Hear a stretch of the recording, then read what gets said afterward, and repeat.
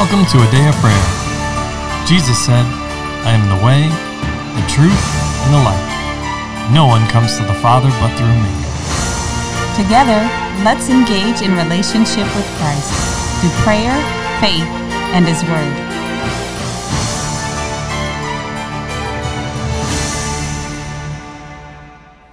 Good morning and welcome. You're listening to a Day of Prayer's morning Bible study, and we're so glad you could join us. But before we get into the Word, let's take a moment and pray. Lord, we just thank you for your insight and your wisdom, Lord, and we just thank you that you give it to us freely, Lord. And Lord, we also just thank you for the gifts that are working and flowing through us, Lord, that only you can provide, Lord. And Lord, we also just thank you for your Holy Spirit, Lord, and that He is guiding us in all situations and that He knows the answer to everything, Lord. And that we don't have to rely on our own minds to try to get us through a situation, Lord, but that we can rely on you, Lord, because you know everything. And Lord, we also just thank you for being our strength and our defense, Lord. In Jesus' name, amen. In Jesus' name, amen. Amen. Well, good morning and welcome, everyone. We are glad to have you with us as we continue to study the Word. In this morning's episode, we are still in Acts chapter 10, and we are going over verses 1 through 23. So if you're just joining us and you haven't listened to the first episode from this chapter and this section of this chapter, I'd ask that you pause the episode now and get a Bible, read it, and that way you can follow along with us in the discussion. Amen? Amen. So, now, as is our normal custom, we are going to open the floor to give each of you the opportunity to share what the Holy Spirit is speaking and ministering to you, and to ask any questions that you have. So, who would like to begin? I want to segue LaCharles, because I know he wasn't finished from our last one, but I want to get some clarity when you're talking about you were talking about not being in alignment. Basically, that somebody's giving a message and somebody else is carrying it, and they now become a steward of that message as if it was their own, but they don't agree with it, right? Yes. And so that what that can bring about. And so I just wanted to hopefully clarify if somebody didn't hear that right. And so, obviously, we have an example of our Lord and Savior, as He's going to the cross, Lord, if there's any way, right? Yes. But if not, I submit, right? So there are times where we may not be in alignment with what the Lord is asking us to do, and He may be calling us to do it anyway, and that's what faith and obedience is about. It doesn't mean that we can't be open and transparent before the Lord if we're not in agreement. We have to be careful we don't cross into doubt of who He is, though, when we do that. That's when we're might find some chastisement, as it were, at least in the way that the Lord would deal with us in that. So just if you're feeling like you're not in line with the Lord and something He's doing, to ask Him to help you bring you into alignment with that. He will. It's not a condition that there's something wrong with you because you're not. Amen. Yes. And the Lord, His thoughts are way bigger and wonderful, wondrous and all-encompassing, way more than ours are. And there's no way in our humanity we can capture Him and say, aha, I've got you. I know everything there is to know about you. I've understood your ways, God, to the expanse of now I get to dictate to you, Lord. So his thoughts are higher than our thoughts. And it's important that we understand that our God loves us. He knows our limitations. He knows that our flesh is but a vapor. He knows the length and the depth and the breadth of us. He knows our thoughts are far off. The Psalm tells us. So understanding that He doesn't mind if you have questions. He's not devoid of understanding or compassion or mercy towards us to say, I know you learned something and you think you know, but I need to teach you beyond what you think you know so that you can walk with me. And at that point, we have a choice. Either we'll say, yes, God, help my unbelief, right? As the Father said to Jesus as He was waiting for His child to be rescued in that event and the Lord to bring salvation. He said, help my unbelief. He didn't say, well, no, I can't see it. So, He chose to keep going with God beyond His own understanding. And that's all the Lord wants from us. When He knew that Peter had a willing heart, which is why He kept prompting him. I'm speaking to you. I'm speaking to you. So when the opportunity comes, you won't resist. It's me. It's me knocking at the door. I set this up, and I'm telling you now so you can recognize and go with me. I know what you're going to say. I know what you're going to think. The Lord is the one who wrote the law. And the Lord is the one who created Peter. He's the one who created you and me. He knows how our minds function. He knows how we think. And, we talked about what was said to Cornelius and how that was conveyed to him was different than how it was conveyed to Peter, because God knew the limitations that Peter had in his flesh and already provided a solution to overcoming that. So God is not condemning us. What separates us from him is our unwillingness. When we are unwilling to yield to the Lord, when we're unwilling to hear him and acknowledge that his ways are higher than ours. We're told not to lean to our own understanding, but in all our ways acknowledge him, and he'll direct our path. So as you're listening, you don't have it all together. I don't have it all together. I don't know everything. You don't know everything. You won't know everything. And God will surprise you. Exactly. Peter didn't have it all together. Exactly. Being the first message, preacher, if you will, of the new covenant. He literally walked with our Lord and Savior, Jesus the Christ. But if we go back, just briefly look at chapter 9 and verse 31 and 32. It talks about the church throughout all Judea, Galilee, Samaria, enjoyed peace, being built up and glorying on in the fear of the Lord and the comfort of the Holy Spirit, and continued to increase. And then in 32 it says, now as Peter was traveling through all those regions. That's a lot of travel. But you brought up another great point, honey, about the Lord coordinating everything and having a much bigger perspective. Peter was traveling through, these 3 regions. They are areas. It's vast. It's not like just one town to the next. But then he goes to Lydda, excuse me. And then from Lydda, people come and get him, and then he travels to Joppa. And now the Lord is sending the centurion, Cornelius, to Joppa to go get Peter in a day where there's no internet, no cell phones, right? Like, so all the no things newspaper. that, right, exactly. The things that we quote unquote would, I'll say, take for granted, that we have just, I'll say, quick, easy access. So, find my friend on my on my cell phone, right? You know what I mean? Media, or whatever it is. Oh, yeah, Peter's over here today. So hey, let's quick. He's got GPS on. So. Right, jump on the horse and just get there so we can go meet with him because the Lord's sending me there, right? That's not how it works. There's no internet. He can just look up, oh, yeah, here's Peter's travel schedule, and these are the events that he's going to be at.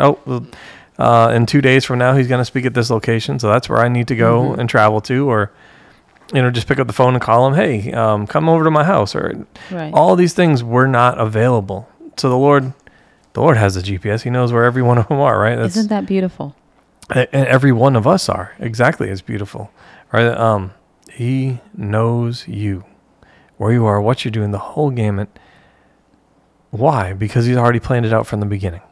Amen. He knows. So just that whole coordination piece that you were talking about, the bigger perspective, but then also further, I'll say, evidence or proof that he knows each of us individually. What does he say to Peter in Acts chapter 10, verse 20? He tells him, it starts in verse 19. He says, behold, 3 men are looking for you. Now he tells him, but get up, go downstairs, and accompany them without misgivings, for I have sent them myself.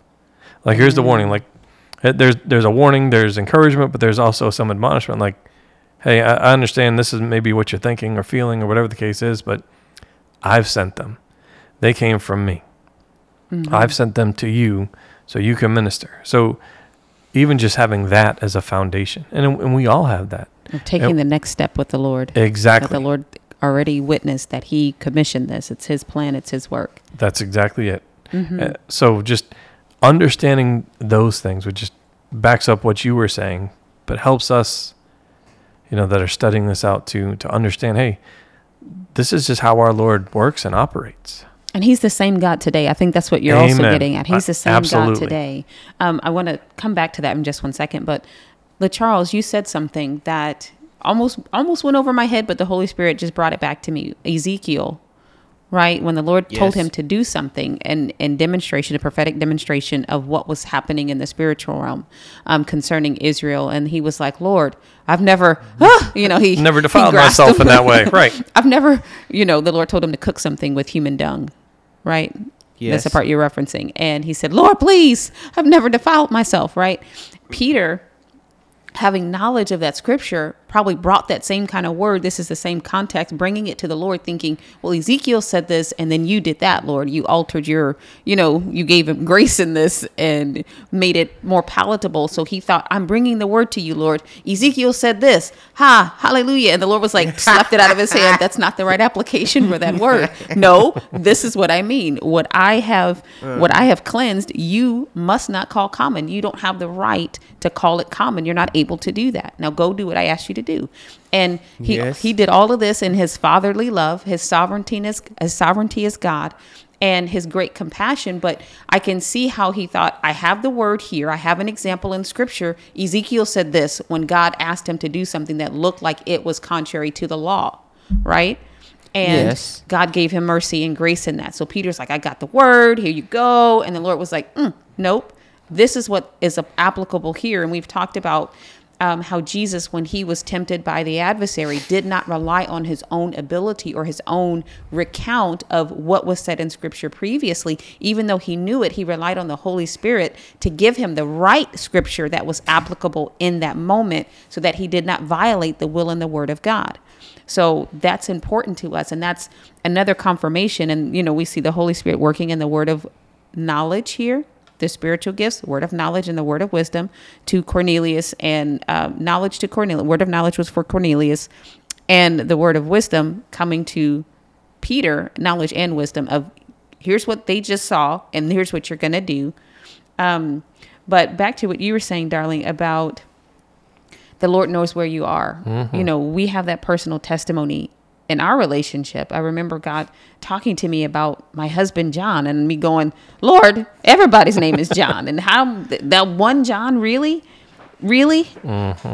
That one John. Okay. How are we Yep. going to work this out? But the Lord knew exactly which John he was talking about. He knew exactly where John was located, what time he would be in that area or the zone. He knew how to bring us together. He knew how to do all of that. And in my mind, that was something impossible. Mm-hmm. It was actually mockable. You know what I mean? It was like I was indignant. I got my purse of righteous indignation out. My personal gift. Self-righteous indignation. Yeah. Yeah, to share that with the Lord. But he knew. And he was able to do something that was beyond my natural abilities. Didn't you got something? Well, yeah, and I still want to hear what little Charles, because I know he had a big thought there. Mm-hmm. The as we're trying to capitalize or conceptualize or process all that the Lord can show us. Everything is multidimensional, right? Mm-hmm. I've shared this. I don't think I've shared this on the podcast. I've shared it a couple of times recently. The Lord keeps bringing it up, and that is, a diamond has many facets on it, and all those facets are needed. But at any particular time, as we're looking at the diamond, we may only see one facet reflecting light, right? But if the other facets weren't there, it wouldn't have that light reflection that it does, right? So everything that the Lord shows us is complex and deep and continuing to unfold and has unending facets to it. The other one is in that conversation I wanted to bring, and as I'm trying to tee that up, is that Jesus also condemned the Pharisees for their ritual practices of washing the cups and the bowls and reminding them that it's not what goes into a man that defiles him, it's what comes out of him. So Peter had that to build off of also, which I think added to his comfort. I'm sure the Holy Spirit brought a lot of things to remembrance with them. Right? As he does with all of Jesus. us. Yeah. So there's also that component to bring in there as well. Amen. Amen. Amen. All right, Charles. Continue, sir. Okay. Also, with the scripture that supports that they had understanding of what Cornelius saw and they were agreeing with it was verse 8, where it says, so when he explained all these things to them, he sent them away to Joppa. They did not go there without understanding, saying, well, our master just sent for you, but they understood the exact purpose of why Cornelius sent them to Joppa. Also, another thing I found interesting was as the Lord was doing this, whenever I read this, I try to imagine all the animals that are inside of it. And I asked the Lord what he meant by creeping things and how the Lord was explaining to me all the things that we think and see. And I was saying, oh man, Lord, they're missing out on so much. They don't get to eat pork or bacon, no chicken. I was saying, and then also with that, I was saying, Lord, why weren't they able to eat this at one time, but now it became lawful? And he was saying was that if you look back inside of the children, look back in Exodus with the children of Israel, he would remind me of the one meat they wanted to eat, and was quail, a bird. Mm-hmm. That's the meat they wanted. Actually, that's not the one they wanted. They just want to eat meat straight up and saying, Lord, just give us some meat. We're done with vegetables. Oh, there was manna instead of manna. Right. Yes, and how they got tired of that and were saying, Lord, why are we doing this? And also, Lord, show me it was all the things they were allowed to eat were things they already had. Because if you look back, when the Lord said, I'm going to give them meat, and it was Moses, Lord, we going to slaughter all the herds to feed them. It was never a question, we don't have herds because we're slaves. It was, why are we going to do this? And then also with this, the Lord was also reminding me of here was that there's also, with the message, there's a correct application of what he means by it. And he reminded me of Paul when he said, why are you different with the Gentiles than you are here? Why are your manners two different ways? Mm-hmm. And how he had to, I'd say, correct them. It wasn't unloving or beating them outside the head, but it was a simple asking of the question. And a final thing the Lord was showing me here was that with it, this did not mean that Peter was able to cast off restraint and do whatever he wanted to do. Because up until now, he had lived in the confinement of, I can only eat certain types of meat. And the Lord showed me that this was not an opportunity for Peter to go do what he wants to eat. And he reminded me of Paul when he said, I can eat all things. But the Lord showed me that there's still restraint that comes from what the Lord tells you. He was saying, the Lord didn't say, go eat someone else. No, that's not lawful. That's actually an abomination to be a cannibal. So that's what the Lord showed me. Mm-hmm. How to govern yourself within the freedom that Christ gives you to honor God and respect him, but also not to be bound by religious traditions. There is a balance in there. Yes. That's wonderful. Amen. You've been ministering to my heart today, young man. You know, when you brought up manna and how they were tired of eating the manna and wanted to have quail, or they wanted to have meat instead. And basically what manna represented was God's way. They were tired of living from the provision the way God wanted to have it done. They were tired of things being, it seemed to them as restrictive and regimented, and they just wanted to go and do what they wanted to do, but that actually brought about destruction for them. And, you know, that just ministers to me because sometimes it feels like we're so different. We're very different than the world around us, and we should be. We should be different. Absolutely. And you know, it can look from the surface that the world is just living however, and there's no accountability, but yet I'm here and I'm doing what you want me to do, God. And it seems like there's more restriction on top of it.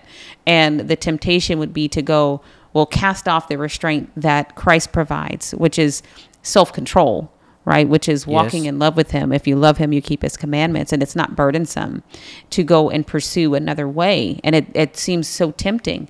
But then when you look at it, the end result, when you sow to the flesh, you always reap corruption. When you sow to, or you give place to sin, you always bring forth it, or sin is always going to bring forth death. And by choosing or refusing to continue in the covenant that you have with the Lord and appreciate the blessing that he has for you and look for ways to enjoy his blessing, you open the door for the adversary to bring destruction to your life. And it just encouraged me and gave me a new articulation for why I am the way I am, why I am who I am, and what it means to me to walk with Christ and appreciate his way of doing things and being. It's good that I'm different. Go ahead. And Mommy, as you were talking, the Lord immediately reminded me of how he was saying, if you sow the flesh, you will reap corruption. And the quail was just a matter of fact of that.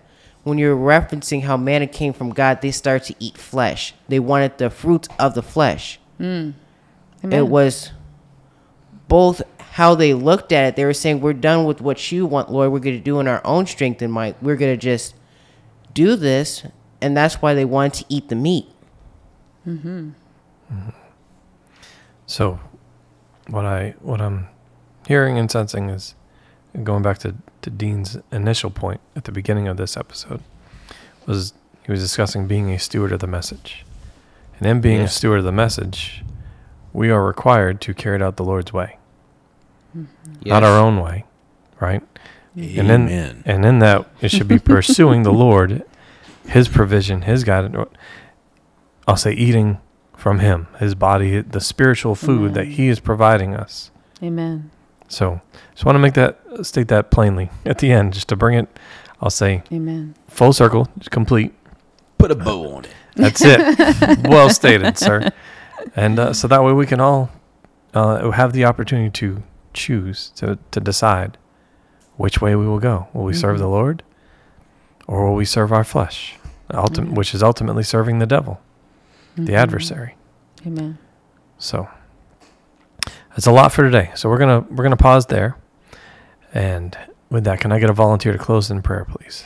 I will. All right, Layla. Lord, we thank you for your way, and we thank you for the life that you impart to each and every one of us, Lord, when we come to you, Lord. We thank you for the good plans and the good things you have in store for us, Lord. We thank you for your word, Lord, that it doesn't fail in anything that you sent it to do, Lord. Any task that you've assigned to it, Lord, that it accomplishes it all and in full, Lord, and brings blessing and restoration and peace to those who need it, Lord. And we just thank you for who you are and the blood of your Son that covers us, Lord, and keeps us, God. In Jesus' name, amen. Amen. In Jesus' mighty name, amen. And amen. Well, we love you. God bless you. And have a wonderful day. We hope you've enjoyed listening to A Day of Prayer's morning Bible study. This year, Pastor John and I are believing for 1,000 new partners to believe God with us and join in the work of the ministry. God is doing great things through A Day of Prayer, and we want you to be a part. If the Lord has placed on your heart to partner with us, please contact us online at adayofprayer.org. Click on the menu and select Partner. Complete the form, and we'd love to hear from you. Thank you again. God bless you. Have a wonderful day.